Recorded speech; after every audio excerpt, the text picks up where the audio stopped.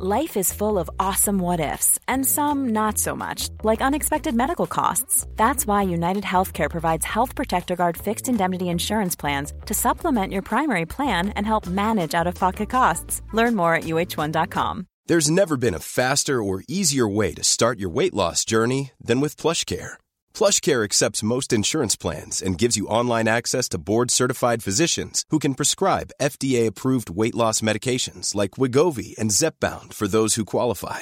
Take charge of your health and speak with a board-certified physician about a weight loss plan that's right for you. Get started today at plushcare.com/weight loss. That's plushcare.com/weight loss. plushcare.com/weight loss. Burrow is a furniture company known for timeless design and thoughtful construction, and free shipping, and that extends to their outdoor collection. Their outdoor furniture is built to withstand the elements, featuring rust-proof stainless steel hardware, weather-ready teak, and quick-dry foam cushions. For Memorial Day, get 15% off your Burrow purchase at burrow.com/acast, and up to 25% off outdoor. That's up to 25% off outdoor furniture at burrow.com/acast. Hello everyone, welcome to another episode of That's What People Do. Now for you lucky people, this week's episode has just come a week after last. For me and James, this episode has been a month in the making. It has, a month and 45 minutes. As I'm sure you're aware, we meet up once a month, we record all 4 episodes for the month coming, and then we don't see each other for a month. Yeah. I actually drove up to the West Midlands where James lives, and it took me about 3 hours to get here. So probably about the same as train. It is actually. Annoyingly, it's about the same, but not as cheap. And you get to listen to like tunes and just be in your little bubble. Exactly. You don't have to switch and get underground. You win. Yeah, although I did have quite a bit of traffic to contend with. Anyway, so sorry everyone. I haven't seen James in a month. How are you, mate? I'm not too bad. I'm a little bit stressed now. Yeah, we've had a few issues with our recording software. I'm not going to talk shit about specific recording software, but some recording software just should get in the bin. But we are ready to go. We're recording. We're all good, and you know that because you're listening to this episode. So let's get into it because I know you've waited for quite a while now. So of course this week is my episode, and I am bringing to you what should be a kind of a good person, but I'm going to argue somewhat bad as well. Her name is Boudica. I'm sure you've all heard of her. Boudica, Queen of the Iceni tribe. Maybe the American listeners haven't. Well, if you have not heard of her, you're about to. And you're going to find out why she's very famous, particularly in the UK. She was a badass. And why, because she's a badass, that's probably not necessarily a good thing. So let's just get into it. First of all, we have to mention that the native tribes of Britain did not write anything down. So the only sources we have for Boudica and the time as a whole comes from Roman writers and historians Cassius Dio and Tacitus. However, they wrote about the events decades after they happened, and as we know, history is written by the victor. So things are probably spiced up a bit sometimes. But we get our info from ruins and archaeology. So some of the things we have, we can back up. Yep. Okay. So even her name is somewhat disputed. Okay. So Boudica comes from an ancient British word boud, which means victory. So it seems a bit on the nose considering her story. But we'll go with it anyway. So Boudica comes from the ancient British words. Oh wait, I've already said that. Anyway, let's move on. So where was she born? That's where we want to go. Again, nobody actually knows this. We don't know when she was born, but it's definitely sometime in the early 1st century BCE. What we do know is that she was a queen of the Iceni tribe, which occupied the lands now known as Norfolk, Suffolk, and Cambridgeshire. Nice. Yeah. Now, Roman historian Cassius Dio describes her as this, in case you want to know what she looks like. In stature, she was very tall. In appearance, most terrifying. In the glance of her eye, most fierce, and her voice was harsh. A great mass of the tawniest hair fell to her hips. Around her neck was a large golden necklace, and she wore a tunic of diverse colours, over which a thick mantle was fastened with a brooch. He also said that she possessed of greater intelligence than often belongs to women. This might give us a bit more of a clue about her, as the Romans didn't see women as equals. She sounded like a bit of a beast. Yeah, apparently so. She was quite a large lady, it seems, quite tall, which is cool. I mean, I'm quite tall myself, so it doesn't matter. So, like I say, Romans did not see women as equal nor as intelligent as they were. So, for a Roman to see her as such means she probably was quite a cunning and smart person. And in the culture of native Britons, Druids were the smartest and wisest of the lot. And as women were relatively equal in this society, it's possible she herself was a Druid. So, seen as quite a smart, intelligent, listen to her kind of woman. Yeah. Mm-hmm. Now, the Iceni were not quite the savages that Roman history tells us either. They were master craftsmen with metals, able to make elaborate neck rings called torques. You may have seen them in museums, like big, chunky, like neck rings with a big, like bulbous bit at the ends. Yeah. They made those really intricate designs of some of them, particularly like for the royalty and that. They used to name. They had what was it? They had coins that they would stamp their names of their tribe on, which they were the first tribe to do so in Britain, which is really cool. Currency. So they had the currency and everything like that, and they used to trade around. And while we're at it, let's bust a few more myths. It's kind of thought that the native tribes of Britain were this isolated world that only known to each other, and it wasn't until the Romans looked across the English Channel, spotted another island there, that they needed to explore this undiscovered land. The land the Romans called Britannia was not an isolated island, untouched by the outside world. You see, there was trade happening between the Britons and the Gauls of what's now France. They would cross the English Channel to sell wares, trade tin, which is like a big metal that they had and made at the time. In fact, the Romans they conquered Gaul, which is today France, and many noble Gauls actually fled to Britain for safety. Nice. So France getting conquered. That's France getting conquered. That seems to be a bit of a myth as well, that like France is this, as Simpsons likes to put it, cheese-eating surrender monkeys. France, I think, in terms of statistics, has the most successful military in the world. I think, but they've also had the massive failures as well. Oh God, yeah, they definitely have. But yeah, it seems that more recent history has very much like coloured the way we look at France, which is really bizarre. I say England conquered them. Did we? Henry V conquered France, and then Henry VI gave it back because he's a little fuckboy. Yeah, fair enough. And then Germans rolled straight through.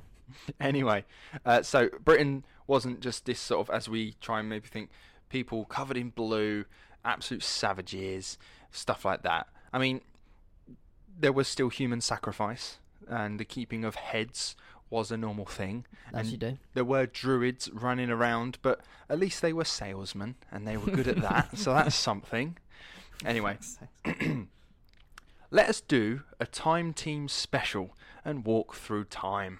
And for those of you who don't know, particularly our listeners that are not in the UK, which we have quite a lot of now, and I'm genuinely quite staggered. We have more non-UK listeners, which is shocking. So I think the only UK listeners are me, you, and my mum.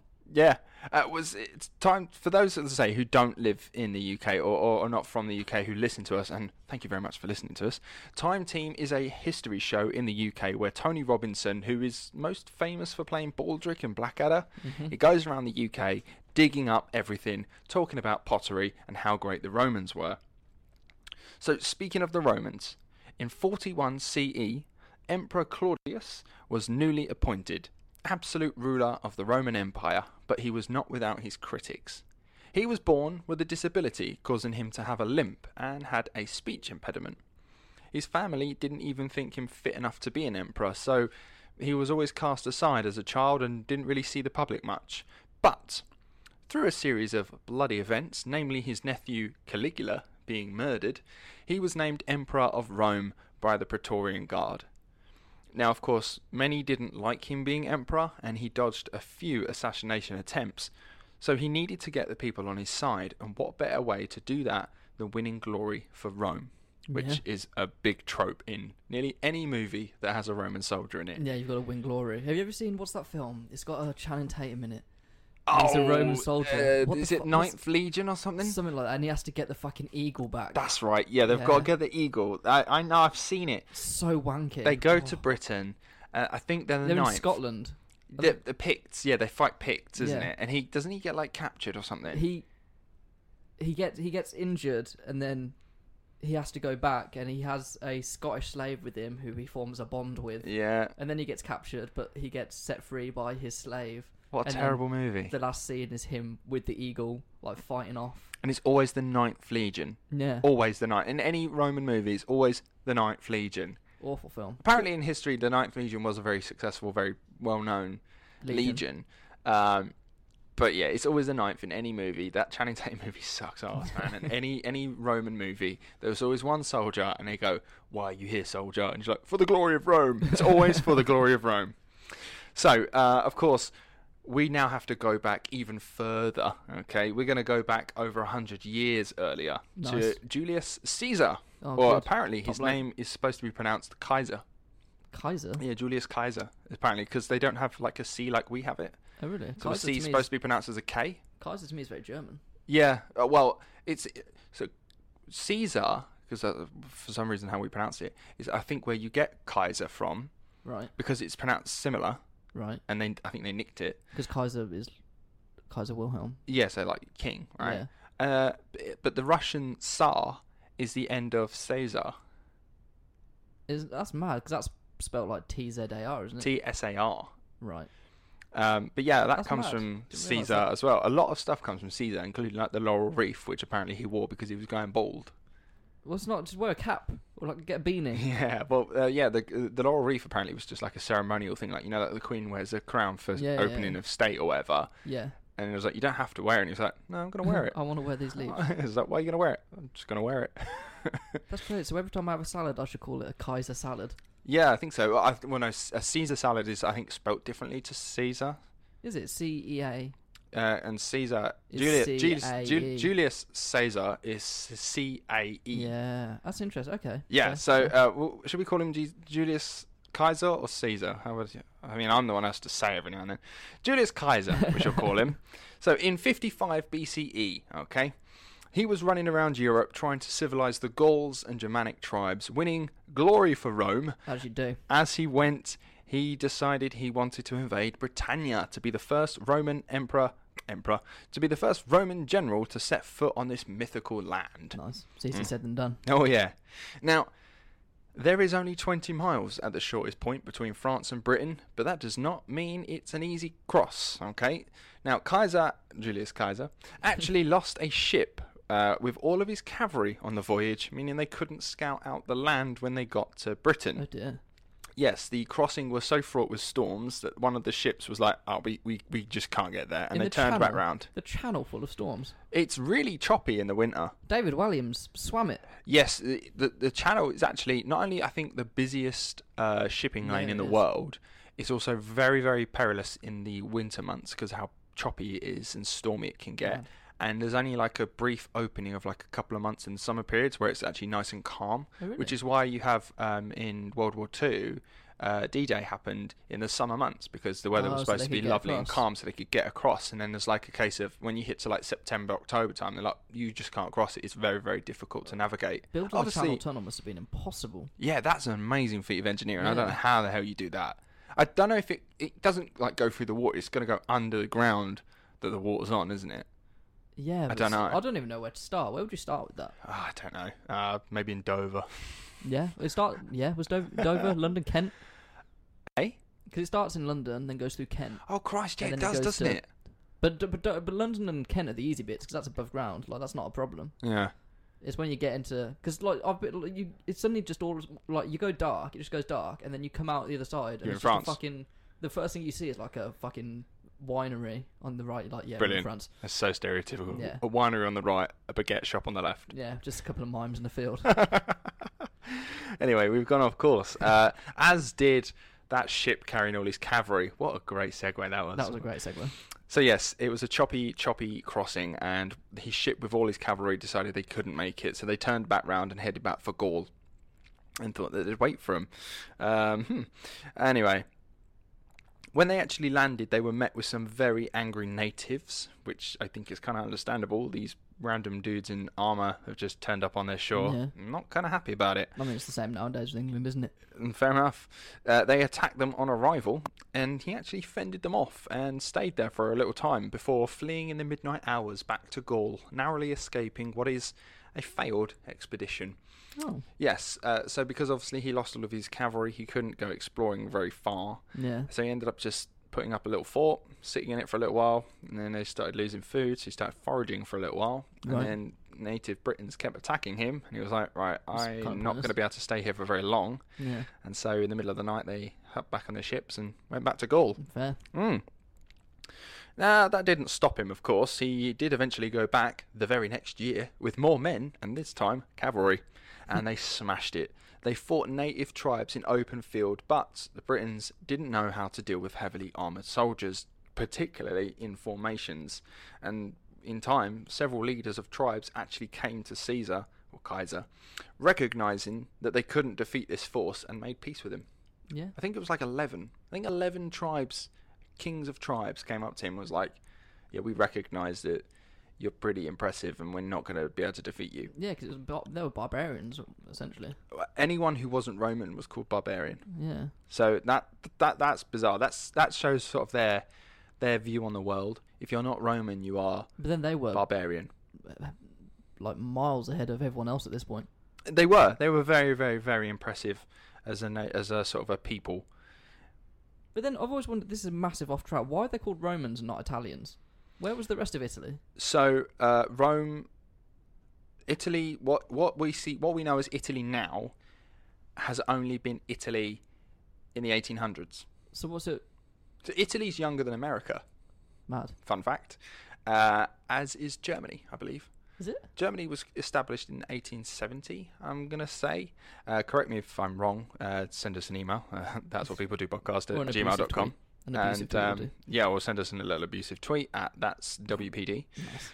I'm getting really good with these segues. You know them. But as far as I'm aware, if I can remember my GCSE history okay enough, Germany was founded in 1870. The actual nation that we know itself now, it was beforehand just like states, areas, and it was like a Germanic area, and they all spoke it, and then they formed one big nation. But as well, Italy is also, again, younger than America and was only formed in the 1800s. I'm going to say the mid-1800s. So it was just Rome, this massive city? No, beforehand it was city-states. Right. So you had Venice would be its own little state. You would have Bologna as its own city-state.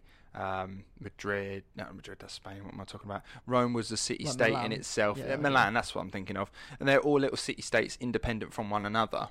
And they would actually fight each other quite a lot. And then what happened was just, Rome grew. It just grew out, and they just called everything Rome. So what the Roman Empire would just, call Italy Rome, I suppose. I guess it's kind of like the Normans, isn't it? At one point the Normans weren't French, they were the Normans.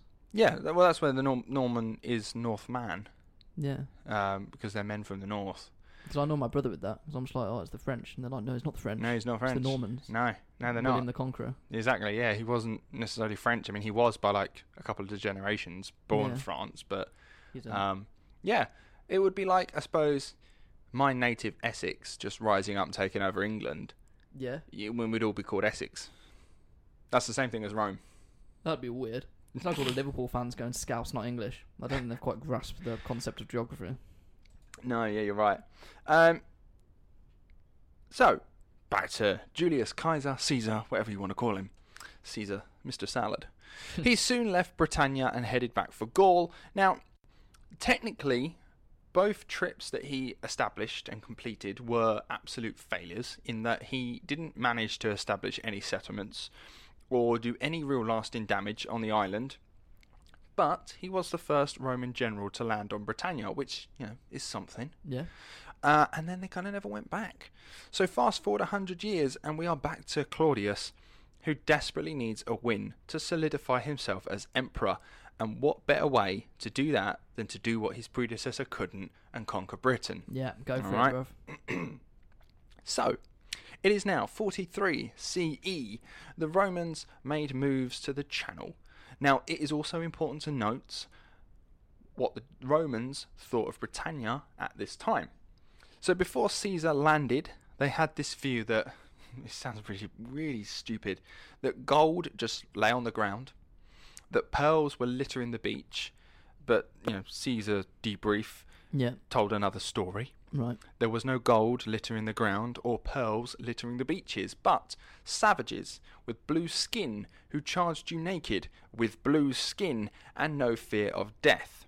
And so the rumours grew, and 100 years later, people still believed this. There were rumours that the souls of people crossed the channel to the land, and that's where they stayed, and that the channel itself was full of terrifying monsters ready to swallow up the ships crossing. Right. So they've got they've just ran away with their own imagination as to what Britain is actually like. Yeah. Based on the few facts that Caesar was able to tell them. When really it was just a couple of naked guys who painted themselves blue. Yeah. So the Roman view of the world was almost like a rectangle, and they were smack bang in the middle of that rectangle, and Britannia was literally at the top edge of the map. It was literally the end of the world up there. There was nothing else after that. Right. So, it was unexplored by them. They had no idea what to expect, and many soldiers actually began to worry about this expedition that they were going on. They were quite literally about to walk into some kind of hell and battle creatures completely unknown. They just let their imaginations run away with them. Now, a cool story is actually a mutiny was brewing in the ranks, but Claudius had sent one of his closest advisors and friend, a guy named Narcissus, who himself was an ex-slave. I recognise that name. Narcissus, that's where we get the word narcissism from. Because I'm sure there was a Narcissus who loved himself so much. Maybe that's another story. I believe he is a Greek wasn't he? god. Yeah. Who was obsessed with himself. There's a flower as well, because there's the flower Narcissus, I think. All I know is that as far as I'm aware, it was a Greek god, and obviously the Greek and Romans kind of shared gods, I believe, at some point, and just interchanged names. So it could be that he's the same, named after the same guy. Yeah. But I believe that Narcissus was a Greek, not even a god. He was a Greek just a guy, just a dude, who was obsessed with the goddess of the hunt. I'm sure there was flowers Artemis, involved somewhere as well. I think her name's Artemis. She was the goddess of the hunt. He was obsessed with her, but she was like a pure virgin, and like no one could touch her and kind of thing. Yeah. And he was like, I can't remember what it was, but I know that like a curse was put on him or something or a hex because of how much he loved himself. Yeah, and he ended up looking in a pond, seeing his own reflection, and was so in love with it that he wanted to like kiss it and like be with it, and then fell into the pond and drowned. Nice. I think that's right. But we're not talking about Greek stories. We're talking about the Romans, and we're talking about a guy called Narcissus, who himself was an ex-slave who has been told to overwatch the invasion by his best mate, Emperor Claudius. Now, what a way to get up as well, by the way. You were an ex-slave, and you're now like best mates with the Emperor. Yeah, that's tight. It's a bit Gladiator, isn't it? Yeah, work your way up. Yeah, except in reverse. He was a slave, a friend of the Emperor, and then became a slave. Oh, that's a shame. And then killed an emperor, but Yeah, as you do. Anyway. Spoilers. Oh God, yeah. Sorry about that. Anyway, Anyway, seen the film now. he joined, right? He got wind of the mutiny, okay? And before it started, he supposedly stood in front of the men and said, "If me, a mere slave, can take on the challenge, then surely you, true Romans, can handle it with complete and utter ease." Now, possibly out of shame, being one-upped by an ex-slave, they seem to have rethought, and the invasion went ahead without a hitch. Nice. But it's interesting to see that's how scary they thought Britannia was. That it took, it took them an ex-slave to be like, don't be a pussy. Yeah, man up. And they were like, oh, fucking hell, all right, if he can do it, I can do it kind of thing. I'm a Roman. So the Romans made landfall with 4 legionaries, which is around 20,000 men. Jesus Christ. That's a lot of men. The only thing, what really staggers me is the amount of men you see in historical battles. Yeah, it's just, and the fact that it's just 2 armies just fucking charging each other, just going for each other, and how many die as well. Yeah, they're like, imagine being in the front row. You'd be like, I'm fucked. I don't stand a chance. Yeah, whereas if I was like at the back of the biggest army, I'd be like, this is Kushti. I'm going to get there, back. And it's going to be done. Yeah, you want to be at the back. You want to be the commander general, just sort of at the back. Except for Julius Caesar, apparently went in head first all the time. But it turns out as well, because apart from the Romans, and even that, I'm not sure how accurate this is. Romans had a uniform, right? Yeah. It's very. We all know what a Roman looks like. When I tell you what does a Roman look like, you have an image in your head of what a Roman is dressed like. With the red fucking. Yeah, and they've got like the silver breastplates and all that sort of stuff. But generally, in these types of battles, people just, wore. They were peasants, a lot of them. They had no money. They just had pitchforks and, just round old clothing of their own. Right. A lot of people end up killing each other, like their own men. They just didn't know who was who. They don't know who's who. Like, as far as they're concerned, I'm just here to kill someone and get out of this. And if anyone comes near me, I'll kill them. Yeah. Fuck. It's mental. So they arrived at 20,000 men and were met with nothing. Absolute fuck all. There was no one around, not a soul. Wow. Considering Caesar's landing was met with a fight from the get-go, it was all rather anticlimactic for the Romans. What happened in 100 years? The British just get bored. Well, they actually moved inland and eventually met with some natives. I just don't think they were ready for them. They just didn't know they were coming. Oh. So there was just no one there. Didn't have any lookouts. No. So they met natives led by a king called Caraticus and his brother Togodamus. These are difficult names now. Yeah, they are. Or Togodumnus. Like Celtic language. That's the one we're going for. Caraticus and his brother Togodumnus. They were both kings, and they had a 2-day fight with the Romans. Inevitably, they lost, and they fled, allowing the Romans to reach the River Thames. And they crossed. They're in Londinium. They managed to get past there. There wasn't Londinium at the time. Their aim was to reach a place called Camulodunum, which is now Colchester in Essex. And we kind of briefly mentioned Colchester. What podcast was it? You said Colchester was the first capital. It was England. The Romans made it the first capital of Britannia. And now what is it? Well, we're about to establish it. We're beforehand. Oh, but what's it called then? No, I mean, what is it now? It's pointless, isn't it? No one goes to Colchester anymore. Colchester's a sort of just a historical town in Essex, and as I say, it's got what was the Roman fort of Camulodunum, and has now got a nice little castle there with like a museum inside. It's really, really nice little town. I really would advise people go to visit it. It's lovely. So they're on their way to Camulodunum. It was a strategic town from which they could control the southeast of Britannia relatively comfortably from there. It's a very good location for them. Now, Claudius made his way to Britannia to, air quotes here, symbolically lead the army to the town. Yeah. Of course, they've done all the heavy lifting. He just has to kind of turn up and be like, I did this. Yeah. For the glory of Rome. Typical leader. They defeated the local tribe and took the town. Now, this show of strength was enough to convince 11 tribe kings to submit to the Romans for peace. And Claudius, as a serious, big dick energy, he entered the town on the back of an elephant to show his power. They bought an elephant? Yeah, he brought an elephant just to ride on the back of it into the town to be like, look. For fuck's sake. Look at me. That's so extra, but kind of admirable. I can imagine that no Briton had ever seen an elephant at that time as well. To be fair, even now, if someone rode an elephant down the road here, I'd be like, what's going on here? Yeah, that would be a bit bizarre. He rode an elephant to show his power. He stayed for a couple of weeks and then sodded off back to Rome. Nice. He's done his bit. He's come over. He's got the scissors. He's cut the tape. He's fucked off back home to his nice Before villa he gets killed. in Rome. Yeah, exactly. It's not safe. It's cold as shit here. It's probably raining at the time as well. It's not very nice. So he got his win, all right? Yeah. Now, it sounds sensible for the leaders to recognise the superiority and save their people when all the tribes bowed down to Romans, but it doesn't seem that that's quite how it works. You see, the Britons were not a unified people with any sense of Britishness like we have that defined them. They were tribal people whose power was fragile, to say at best. Tribal leaders were elected through strength, and once that leader died or was killed, another one would just take the place and take the tribe off in a different direction and do something different. Yeah. So tribes were always at each other's throats and looking at ways to get one over on each other. So it's likely that what the tribes were doing was trying to use the Romans to gain an advantage over their neighbours, but of course you don't use the Romans use you. Yeah. All right. Their whole strategy was divide and conquer. Dominate the enemy and make allies with them to show others who wish to fight the benefits of being a friend of Rome. And over time, Rome would assimilate these people into their way of life, and that's exactly what was beginning to happen. So, over the next 20 years, Rome swept through the country, setting up bases and putting down tribes.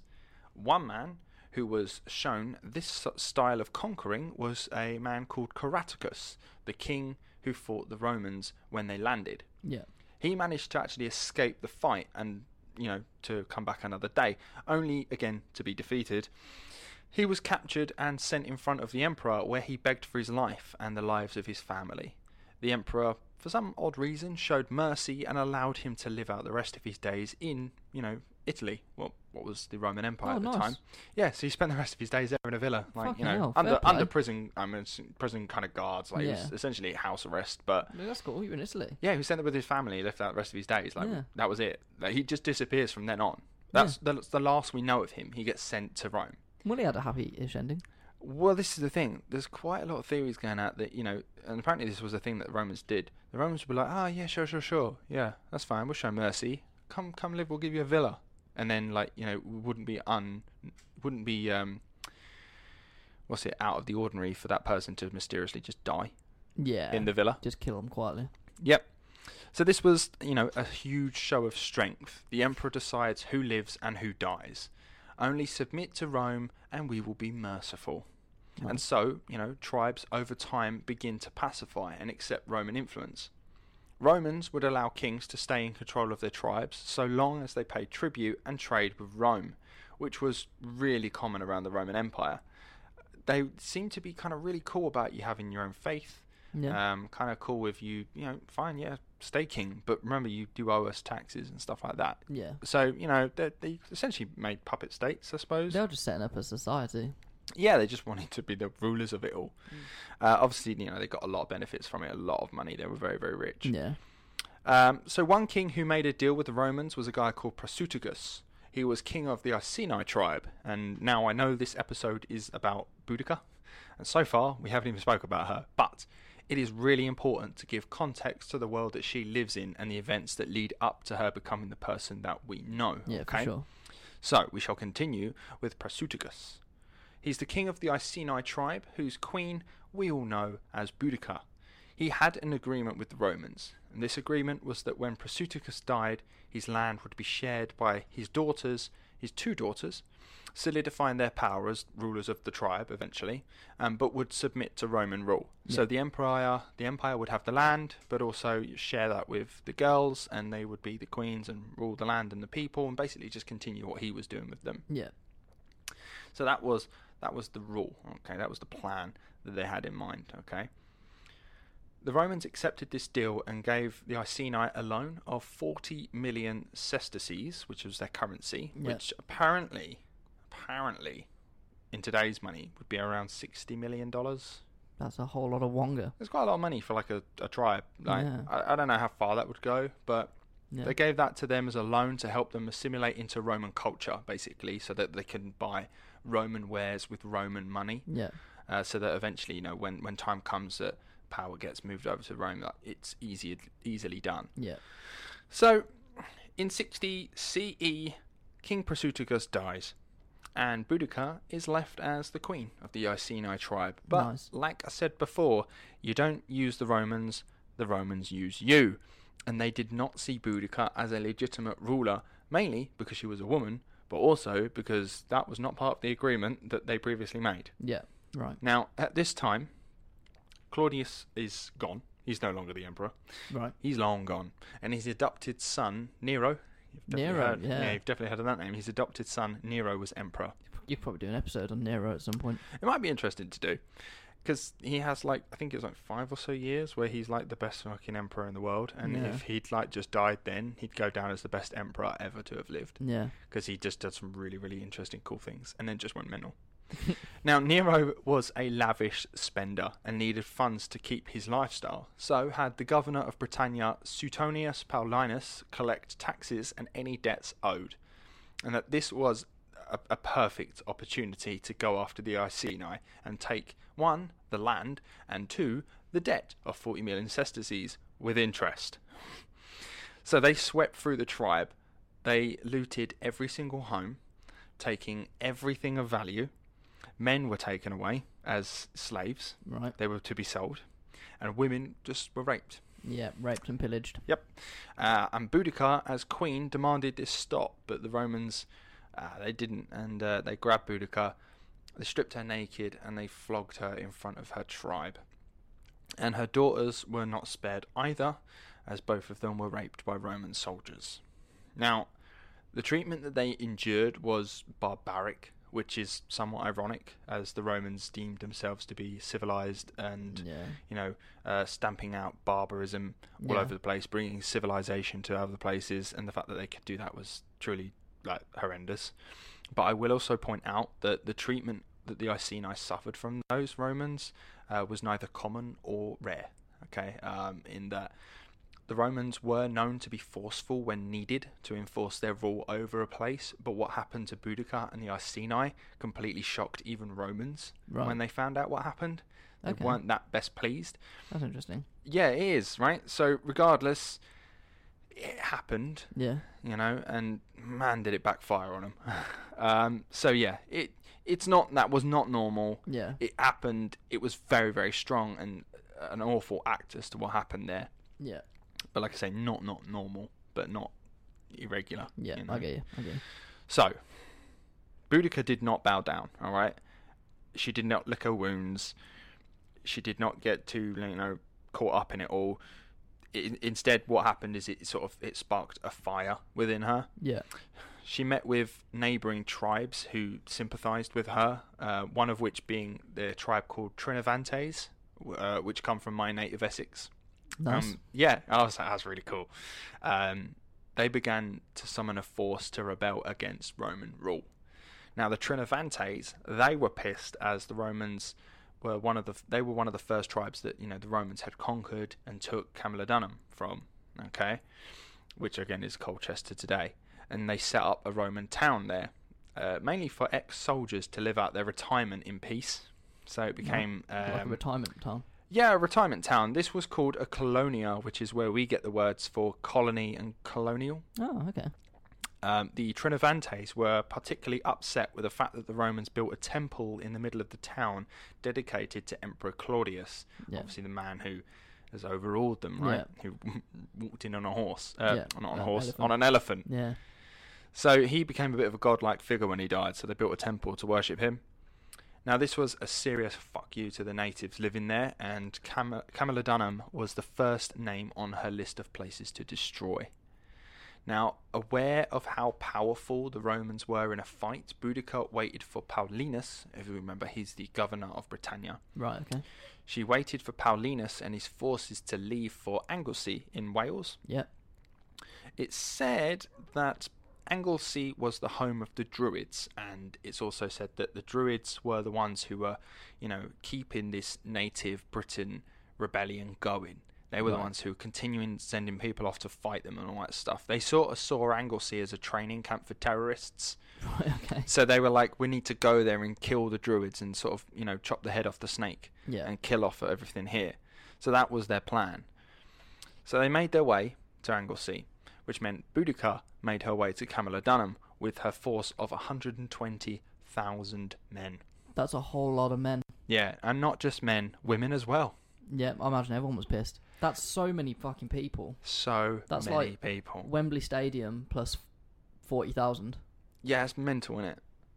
Yeah. Imagine like the whole of Wembley Stadium, just the whole of Wembley Stadium on its own. Have you seen like the bridge towards Wembley Stadium and everyone's just walking in it? Like that's packed. Yeah. Imagine trying to fight all those people.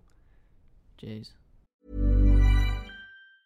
If you thought the only way to get a more defined jawline with natural-looking results was through surgery, think again. Juvederm Volux XC is a non-surgical injectable gel filler that improves moderate to severe loss of jawline definition and can help you achieve natural-looking results with little downtime. Even better, this improved definition lasts up to 1 year with optimal treatment. No maintenance required. Improve jawline definition for a smooth, sculpted look with Juvederm Volux XC. For important safety information and to find a licensed specialist, visit Juvederm.com. That's JUVEDERM.com. Not for people with severe allergic reactions, allergies to lidocaine, or the proteins used in Juvederm. Common side effects include injection site redness, swelling, pain, tenderness, firmness, lumps, bumps, bruising, discoloration, or itching. There's a risk of unintentional injection into a blood vessel, which can cause vision abnormalities, blindness, stroke, temporary scabs, or scarring. Talk to a licensed specialist to find out if it's right for you. Many of us have those stubborn pounds that seem impossible to lose, no matter how good we eat or how hard we work out. My solution is PlushCare. PlushCare is a leading telehealth provider with doctors who are there for you day and night to partner with you in your weight loss journey. They can prescribe FDA-approved weight loss medications like Wegovy and Zepbound for those who qualify.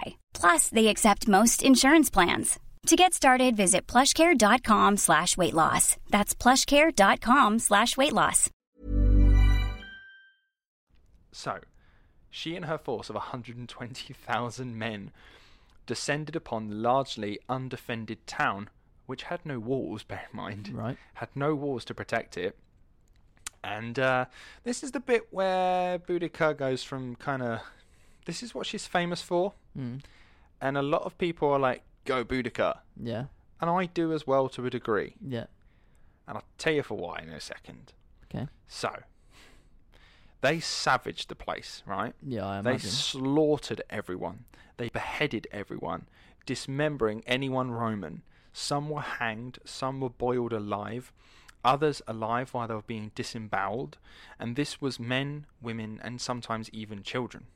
No, you gotta do what you gotta do. Well, yeah.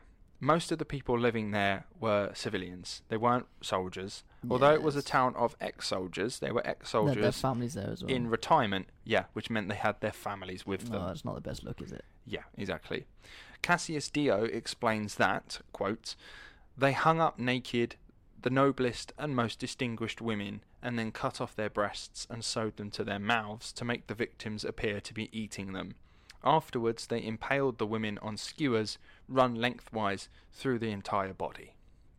Well, they are barbarians, I guess. Now, again, like I said before, I will clarify, history is written by the victors, okay? Now, it's likely that he may have wrote this to make them sound Embellish it a even little bit. more demon-like and barbarous so that people wouldn't give a shit as much by And going there and Boudica watched her slaughtering. daughters get raped, so Yeah, at that point it's kind of just, there's no rules, everyone just fuck each other up. it does seem there was no rules. So word gets out to Paulinus that a rebellion was in action led by a woman, and so he sent 200 unarmed slaves and 2,500 soldiers to quash the rebellion. Against 120,000. Against 120,000 He had no idea, did people. Obviously, they were no match for the 120,000 Yeah. strong force of Boudica.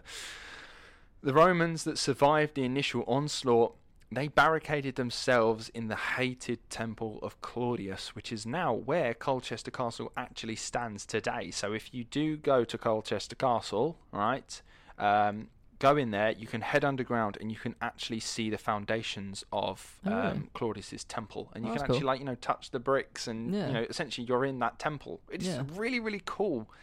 But it's also kind of nasty when you know that people died in here. Yeah. So yes, as I say, it's now where Colchester Castle stands today. 2 days went by. Okay, these people barricading themselves in Jeez. this temple, and Boudica's forces just waited outside for them. Okay, Just, yeah, wet them out. now they got bored, and whilst bored of waiting, Boudica burned the entire town of Camulodunum, with Romans hiding in the temple, only able to watch on in horror. And then she turned the fires onto the temple itself, burning it down with everyone still inside. Right. Doesn't surprise me. Now, the fires were so fierce and hot that building materials that were used to make homes and roads, it's called daub, and it's made of a mixture of clay, mud and straw and manure. It actually baked and became pottery-like. Now, to make this happen, fires need to reach temperatures between 500 to 700 degrees. Hmm. So that's how hot we're talking that the fires were. That's a bit hot. You'll get a tan for sure. Yeah, again, if you go to Colchester and visit, there is a small pub in the town, and you can kind of go out around the back and down some stairs. Yeah. And it's got like a glass sort of a little area that you can see the layers of the ground Yeah. through history, and you can see what this daub was and where it's on the ground, where this town was, Right. and that it's all been baked and it's made into clay. Nice. So that's how we know that that's how hot the temperatures were and that happened. Fucking hell. Yeah, this is serious destruction, all right? She went in. Yeah. A legionary of soldiers, which is about 5,000 men, came to fight the rebellion. But, let's be real, she has got how many men? A lot. A lot. 120,000 soldiers. Yeah, a lot. Of course, they managed to repel the Roman counterattack. Now, their next target was a place called Londinium, which we all know as... London. Excellent. And Boudica's rage had not calmed one bit. Nice. Yeah. Burn that place to the ground. Yeah, the savagery shown in Londinium was just as bad as Camulodunum. Anyone Roman living in the city, mostly civilians, remember, were murdered in some truly horrendous ways. Women did have their breasts hacked off their bodies. Others were beheaded, and Londinium, just like Camulodunum, was burned to the ground, with everyone slaughtered. Now, in the Museum of London today, they still have remains of ashes from the burning of Londinium. Which museum? Museum of London. Where's that? It's near... let me think. I've never even heard of that. It's actually in the city of London. Yeah, okay. That's as narrowed down as I can get. So it's like the right of Westminster. Yeah. So for those who are not native to the UK, there is London, and then there is the city of London. It's really bizarre. There is a city inside a city. Westminster is its own city as well, I'm sure. I don't think it's a city. I think Westminster is its own little area, I think, but it's part of the city of London. Because there's because it used to be walled off, and like if you look in London, there's like pillars every now and then on either side of a road, and they either have a horse, or I think it's a dragon. No, it's on a it, dragon. That's the city of London. It represents the city walls. That's the city of London. That's not Westminster side. So Westminster's not London. Westminster is London, but the city... It's not the city of London. Yeah, but the city of London is sort of where our financial heart of the UK is, and it's where you'll find St Paul's Cathedral, the Tower of London, Tower Bridge... It's where all the important shit is. The Barbican Theatre, all that sort of stuff. That's where you'll find stuff in the city of London, which was Londinium. Yeah. So that's where it comes from. So the city of London was Londinium. Right. And that's where the walls are. The walls are the outline of what was the old... It's like it's a mile and a quarter or something. Yeah. Or something like that. It's not very large at all. No, it's small and it's only north of the River Thames. Yeah. Which was where they built it. Yeah. And then it stayed walled the whole time. Yeah. And then people were living in amongst it just referred to themselves as, Londonians or Londoners living in that area. And then the city outside of those walls became London as well. Yeah. Just expanded. Right. But yeah, and as far as I'm aware, I may be wrong, because there is a mayor of London, Sadiq Khan, at the moment. The city of London has its own mayor as well. Really? And Sadiq Khan, mayor of London, has no jurisdiction in the city of London.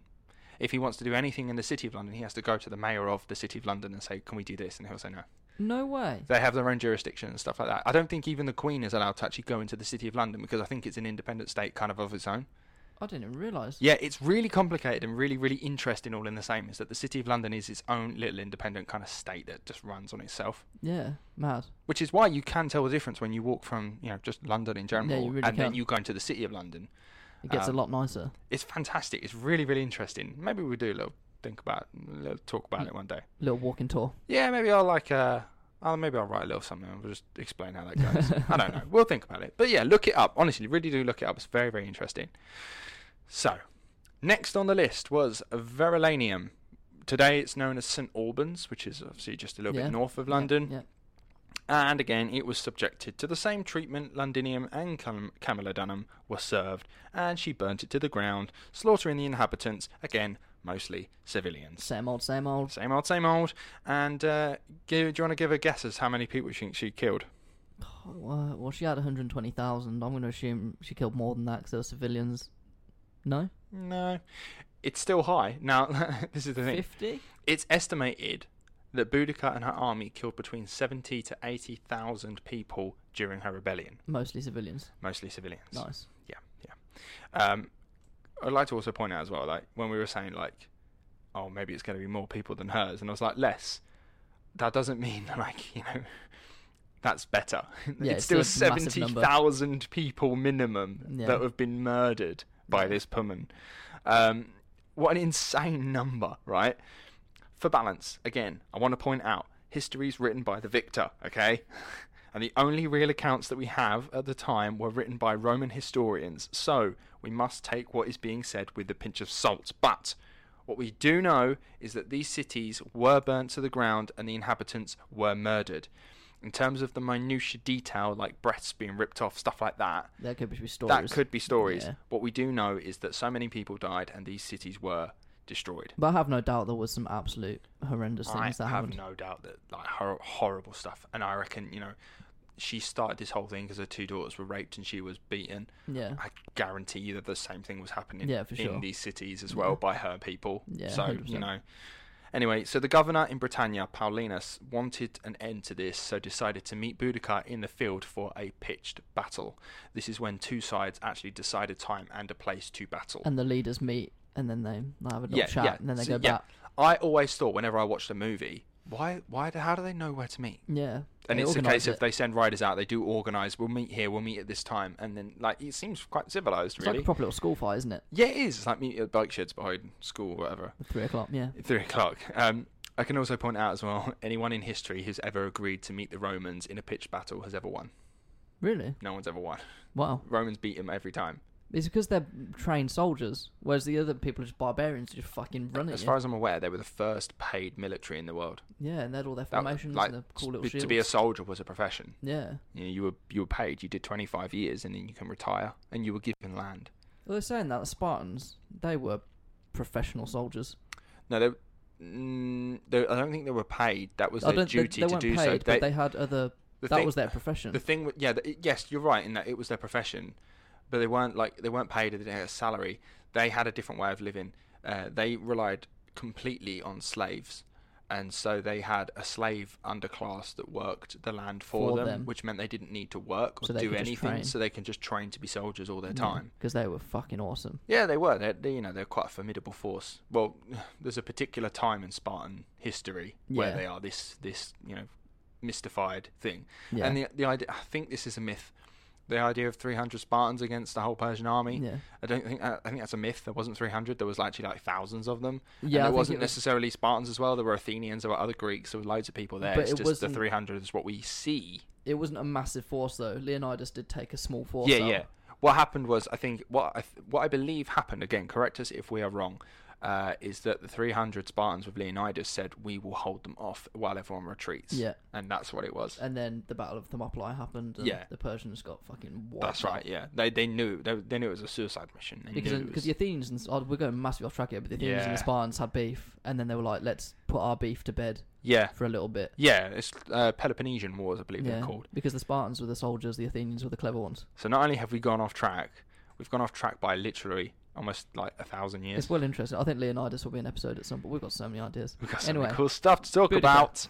Anyway, Boudica is meeting the Romans in the open field for a battle. All right, they're going to meet at a place called Watling Street, which is sounds nice. Yeah, it's somewhere in the Midlands. We don't actually know. That's where we are now. Could be here. We are in the Midlands. It could be somewhere around here as well. We've no idea. No one actually knows where it was. Watling Street. All we know is that it was in the Midlands. Again, Midlands is quite literally just a massive area in the middle of England. East Midlands. Yeah. There's an East Midlands, West Midlands, and then if you go up as far as Nottingham, that's technically still the Midlands, but some of them say they're Northerners. Yeah, it gets a bit grey. It gets very, very grey. So, the Romans were situated up a slight hill between 2 forests, giving them high ground advantage, and as anyone who's watched episode 3 of Star Wars knows... It's over, Anakin. It's over, Anakin. It is imperative that you have the high ground. And the forests to the right and left of them made it really difficult for them to be flanked by Boudica. So it was a really, really good strategic position. They knew what they were doing. Romans in the open field are almost unbeatable. Yeah. Romans in cities are shit. Yeah. They are really bad at urban conflict. Now, Boudica brought her forces, okay? They're sitting at about 100,000 now. They've lost a few men.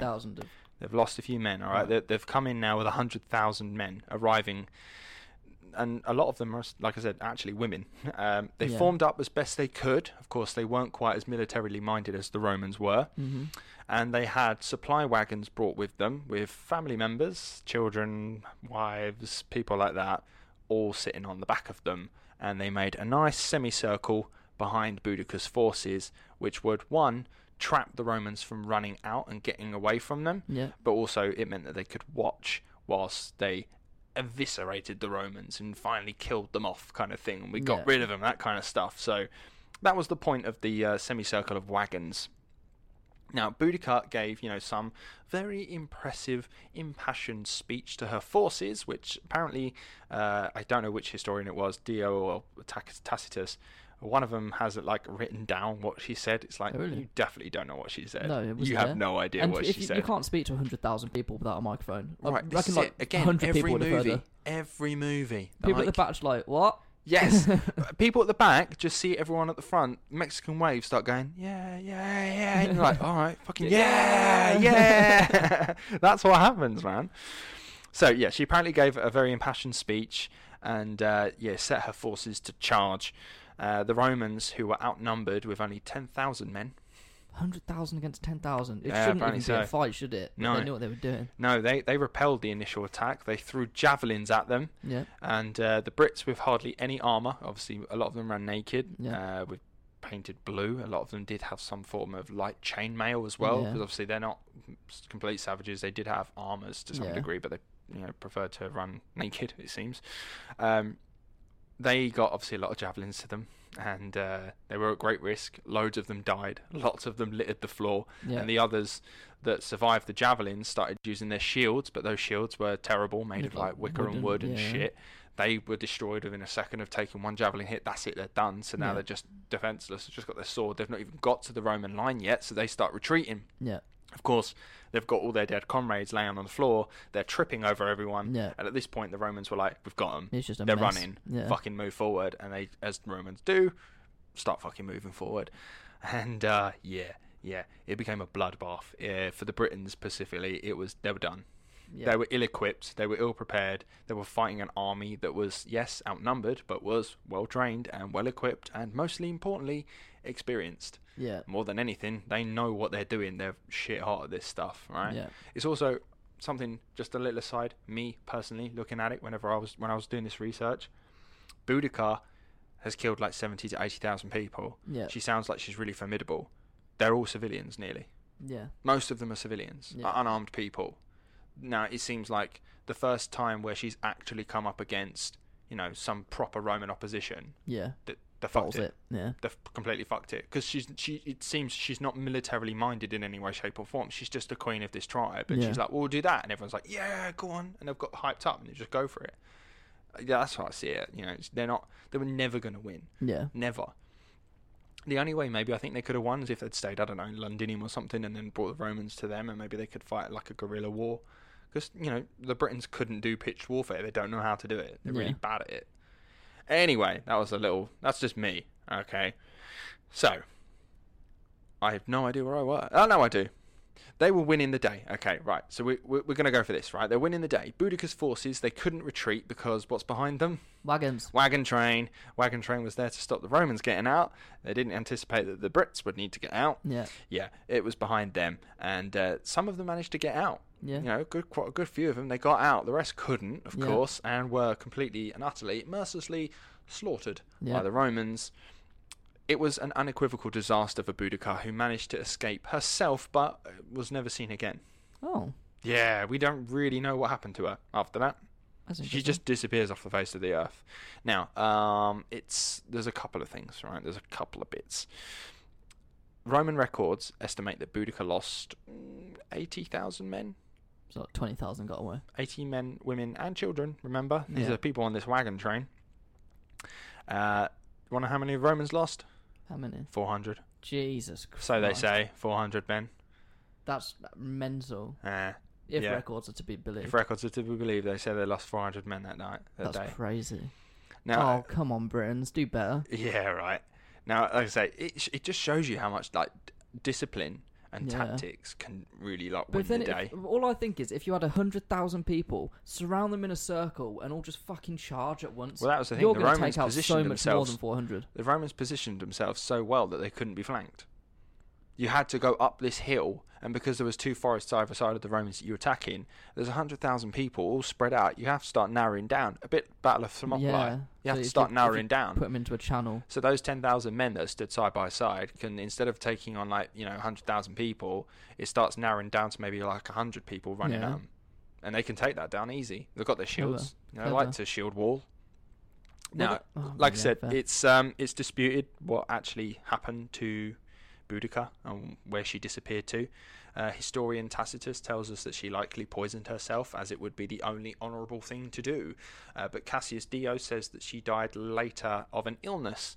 But we really just don't know what happened to her. She just completely disappeared off the face of the earth. Oh dear. I'm sure recently, I'll say recently, like 15 years ago. I know maybe, where you're going with it. They said that they found her body. They found the body of a skeleton. woman buried.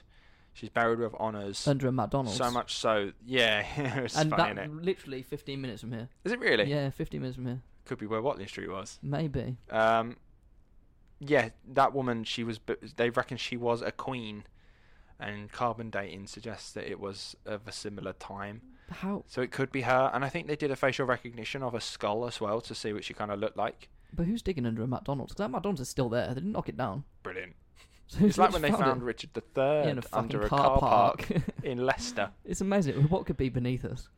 Yeah, it's amazing. Like Britain is such a small country that so many things are built on top of each other. Oh, London's a mass fucking graveyard. If London you dig is a down mass anywhere graveyard. in London, you hit a body. I think it's in Aldgate Station. Yeah, 10,000 is a pit. Aldgate Tube Station is situated over It's a plague pit. 10,000 people. Mm. Crazy. Yeah, and they used to have people just threw bodies in there. But They didn't even bury them properly. They just went, right, he's dead, put him in there. Bit of context, me and Ryan used to work at London Dungeons, that's how we met. And I was on like the front door bit once, and some guy came in and he genuinely thought that that's where like the bodies were buried. Oh, he was convinced that's where all the bodies were buried. I used to have so many people come up to me and say, so this is a real dungeon, isn't it? You're like, no. So no, it's not. Sorry to burst you, but a real dungeon would be fucking boring nowadays. It would just be a dark room. It's not a real dungeon. Like, people didn't die here. Yeah. Oh, the amount of times, like, we've had people, like ghost hunters and stuff come round. Yeah. It's like, no. Mate, the Carrier Hall was built in what? I think it was finished in like 1918 or something. Yeah, it's not. It's not. It's only like 100 years old. Yeah, nothing fucking happened there. Nothing happened there. And they keep advertising. I'm chatting shit about them, but they did a fucking like a promo video where the actors were telling them what like horror stories happened there, and I was like, bollocks! I know all of you, and bullshit. Did any of that fucking happen? Nothing happened. Fun fact: I'm still on the posters for the dungeon. Yeah, you're fucking all over London. I'm still in the tube. If you're in a tube station, I guarantee that you've seen Ryan. Yeah, check me out on Instagram or whatever, and you'll know what I look like, and then you'll be able to find me on their adverts. Just looking very concerned on a London Dungeon poster. See, any Jack the Ripper posters, that's me in there. With I have a red pocket on this T-shirt that I'm wearing on the day. And they'll never get rid of them. They've been there for so long.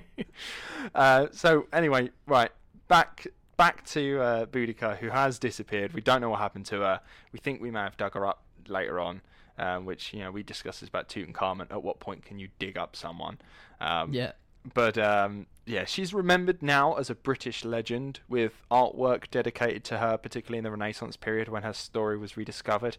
And famously, she stands immortalised in statue opposite the Houses of Parliament today, aboard a chariot with her two daughters by her side, ready to fight all injustice. Is that on the grass square? No, you know Westminster Bridge? Yes. You know, on one side, the County Hall side, there's a lion. Yes. On the other side, there's Boudica on a chariot with her two daughters. I must have walked past that so many times. Google it real quick. Have a look, and you've definitely seen it a million times. I know they've got the grass square with all the leaders. And I think, is it Churchill's? Churchill's only one facing in? I'm not entirely sure. Because all the others are like it's either he's the only one facing in, or I think he's facing out. He's the only one facing a certain direction. Yeah. No, Boudica is on her chariot with her two daughters by her side, and she's facing the Palace of Westminster. We have really glorified the terrorist, haven't we? Well done, England. Well, that's something we need to discuss in a second. But yeah, have a look at that statue. So you think it's a very impressive statue. It's very, very nice.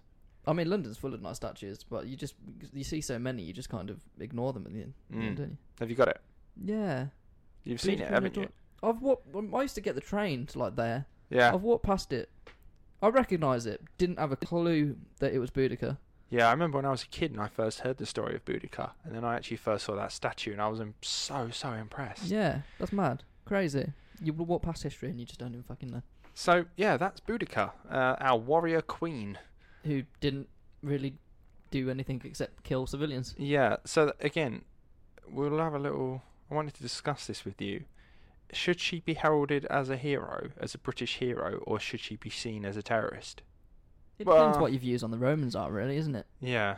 Because the Romans gave us education, they gave us roads, they gave us sanitation. They didn't. We had roads before Romans. Did we? We did. I thought the Romans gave us or at No, least like... I believe it to be true that we did have roads before Romans. Oh, in which case, fuck them. They weren't necessarily straight. Yeah, they aren't now. No, they're not anymore. Potholes everywhere. We do what we want. We don't want straight roads. Look, I'm not condoning what the Romans did. The Romans, throughout their whole entire empire, ravaged and But destroyed. the Romans eventually fucked it, and they got pushed out of Britain. Yeah. I think it was the Scottish and the Celts that really fucking went for them. So they eventually tried to go north into Scotland. And you don't fuck with the Scottish. That's just real one. And met the Picts. The Picts is just Latin for painted men. Yeah. Which was all Celts. Yeah, I just think all Braveheart. Brits. But yeah, they tried to go north into Scotland, and obviously the land is just different. Only the Scottish very can deal with different. it. Yeah. The Scots were very good at fighting them back, and eventually they built Hadrian's Wall as a sort of a way of saying, okay, this is kind of where the empire is going to just stop here right now, because it's not ideal for us to continue trying to invade Scotland. So they built the Hadrian's Wall, and Hadrian's Wall was not a way of keeping people out. It was actually used as like a tax border. Oh, okay. So you could go through it. This was like a little toll. It was a toll. Yeah, Yeah. it became a toll. So yeah, Romans didn't It's a piece actually of shit fuck now. it. Yeah, the point is, like I brought up earlier, majority of Boudica's victims are civilians. Yeah. For all the Romans, for all the bad stuff they do, they are a military power with an empire, and they are trying to expand. And I'm not condoning the civilians that they definitely hurt and murdered. I just don't know if two wrongs make a right in this situation. No, but it's a difficult one, isn't it? I'm sure, like, this is the first debate we'll have to have many, because I'm really looking forward to the other debate we're going to have. But anyway, Boudica, her homeland was invaded, and she watched her daughters get raped. Yeah. Does that mean you can go and kill 80,000 civilians? Exactly. Does that justify killing civilians? I'm not sure. I Does think- it justify fighting the Romans' military power? Yeah, fight the military, for Absolutely. sure. Go bring your 120,000 men. Learn how to fight a pitched battle and fight the Romans in open field, fair and square. Yeah. I don't know if it justifies killing women, children, and But then did the Romans, ex-soldiers as they- in a city and burning them in their own temple. But as they moved through Britain, how many civilians were they killing? Exactly. But then It was just different times, isn't it? We're thinking about it from a modern mindset. Back in those days, it was just dog eat dog. You there fucking is that as kill or well. be We killed. do have to think, I am looking at it from a 21st century perspective, as a very lefty liberal kind of, snowflake generation Because or like whatever. war nowadays has rules. Some people don't abide by it, but it genuinely has rules. You don't just fucking kill civilians for no reason. Yeah. I suppose in if those I look days, at there was it, nothing. I suppose if I do look at it from her time and era, I suppose that is justifiable. The Celts, the native Britons probably didn't look at Romans as like human, No, like were they were. foreigners Like I look invading at, their home. if I look at someone from Italy, like I don't care if you're from Italy, you're still a person just like Yeah. me, and for that reason alone, you're deserved of the same respect that I would ask for. Yeah. But I suppose to them, But we've developed as people, as a species. to them they were, Just invaders. almost alien. Yeah. Because they might probably been the first invaders that they've fucking encountered. Because I don't think the Vikings weren't about by then. Vikings at this point were about 400 years after. Yeah, so the Vikings were a whole nother kettle of fish. Oh yeah, yeah. I mean, we had Christianity in kingdoms by that point. Yeah, we developed. The Romans did bits for us, if you think about it. We spoke about it with the Egyptians, but when you start getting this far back in history, things get just messy. Yeah. Like it's so difficult to keep track of where you're at. Yeah, because the records are just not. I would love to think in like 1,000 years' time, if we ever fucking survive that long, probably not. No, But- apparently 2050 we're all done. Oh, great, I can't wait. But we will have kept track of history so well, people can be like, on this date, at this exact time, this happened. Yeah. Whereas 1,000 years previously, now we're like, oh, no, fucking clue. And I think- everyone will know my impassioned speech, unlike Boudica's. Yeah, it was like William the Conqueror, like bringing in the Doomsday Book. Yeah. That is like the first point of when we started to really regiment fucking like history, Yeah, that was his way of documenting. like taxing people. Because the Yeah. Doomsday Book sounds like it's going to be some mad fucking conspiracy theory book, but it's not. It's just a tax book essentially. Yeah, I just don't know why they called it Doomsday Book. It's spelled like DOU. It's not Doomsday. So it's like It's like Domesday or something. Doomsday. But it's like churches. Like there's a church by my Nana Granda's house, not far from here, and that's on the Doomsday Book. It's that old. It was on Wow. the Doomsday Book. That's so cool. Britain, for all you American listeners, it must be mad. It's very old. Because I listen to an American podcast, and like every time they talk about Britain, they're like, I can't comprehend this. Like I used to work in a building that was built in my brother still does, was built in 1068. That's what 800, 700 years before America. Yeah. Yeah, I think you're right. And at that point, we had a castle. We were chilling. Yeah. It's insane how old this country is. Yeah. And how much history it has. There's and so much. It's so rich in history. Like, it's so fascinating. Anyway. That was a really good episode. Thank you very much. I'm glad you enjoyed it. I hope you enjoyed it listening as well. And, yeah, be sure to hit us up on all the socials again. That's what people do on Instagram. That's what people do podcast. If you can find us on Facebook, in Twitter, at that's TWPD. It's at that's WPD. Yeah. And then if you want to, you can send us a lovely email telling me how wrong I am with all my historical stuff today. Because I just accept anything Ryan says. I don't question. At that's what people do podcast at gmail.com. We do really like hearing from you, and we've had a lot of really nice support of late. So thank you everyone who has listened, liked our pages, and supported us. Thank you very much. And next week we're talking about James.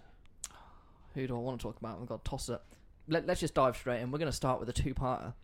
Excellent. Because we're doing a two-parter because of our recording schedule. It falls on my birthday month. If you want to send gifts, please. So we're going to do a two-parter just to span over a couple of weeks. And I know I said I was going to stray away from the Holocaust for a little bit, but when I knew I had to do a two-parter, I couldn't not get this man out of my head. So we will be doing Josef Mengele. Excellent. So look forward to that next week, and we'll see you then. Tatty bye. Sarah. Selling a little or a lot? Shopify helps you do your thing however you cha-ching. Shopify is the global commerce platform that helps you sell at every stage of your business. From the launch your online shop stage to the first real-life store stage, all the way to the did we just hit a million orders stage. Shopify is there to help you grow. Shopify helps you turn browsers into buyers with the internet's best converting checkout. 36% better on average compared to other leading commerce platforms. Because businesses that grow, grow with Shopify. Get a $1 per month trial period at shopify.com/work. Shopify.com/work. Even when we're on a budget, we still deserve nice things. Quince is a place to scoop up stunning high-end goods for 50 to 80% less than similar brands. They have buttery soft cashmere sweaters starting at $50, luxurious Italian leather bags, and so much more. Plus, Quince only works with factories that use safe, ethical, and responsible manufacturing. Get the high-end goods you'll love without the high price tag with Quince. Go to quince.com/style for free shipping and 365-day returns. Imagine the softest sheets you've ever felt. Now imagine them getting even softer over time. That's what you'll feel with Boll & Branch's organic cotton sheets. In a recent customer survey, 96% replied that Boll & Branch sheets get softer with every wash. Start getting your best night's sleep in these sheets that get softer and softer for years to come. Try their sheets with a 30-night guarantee. Plus, get 15% off your first order at bollandbranch.com. Code BUTTERY. Exclusions apply. See site for details.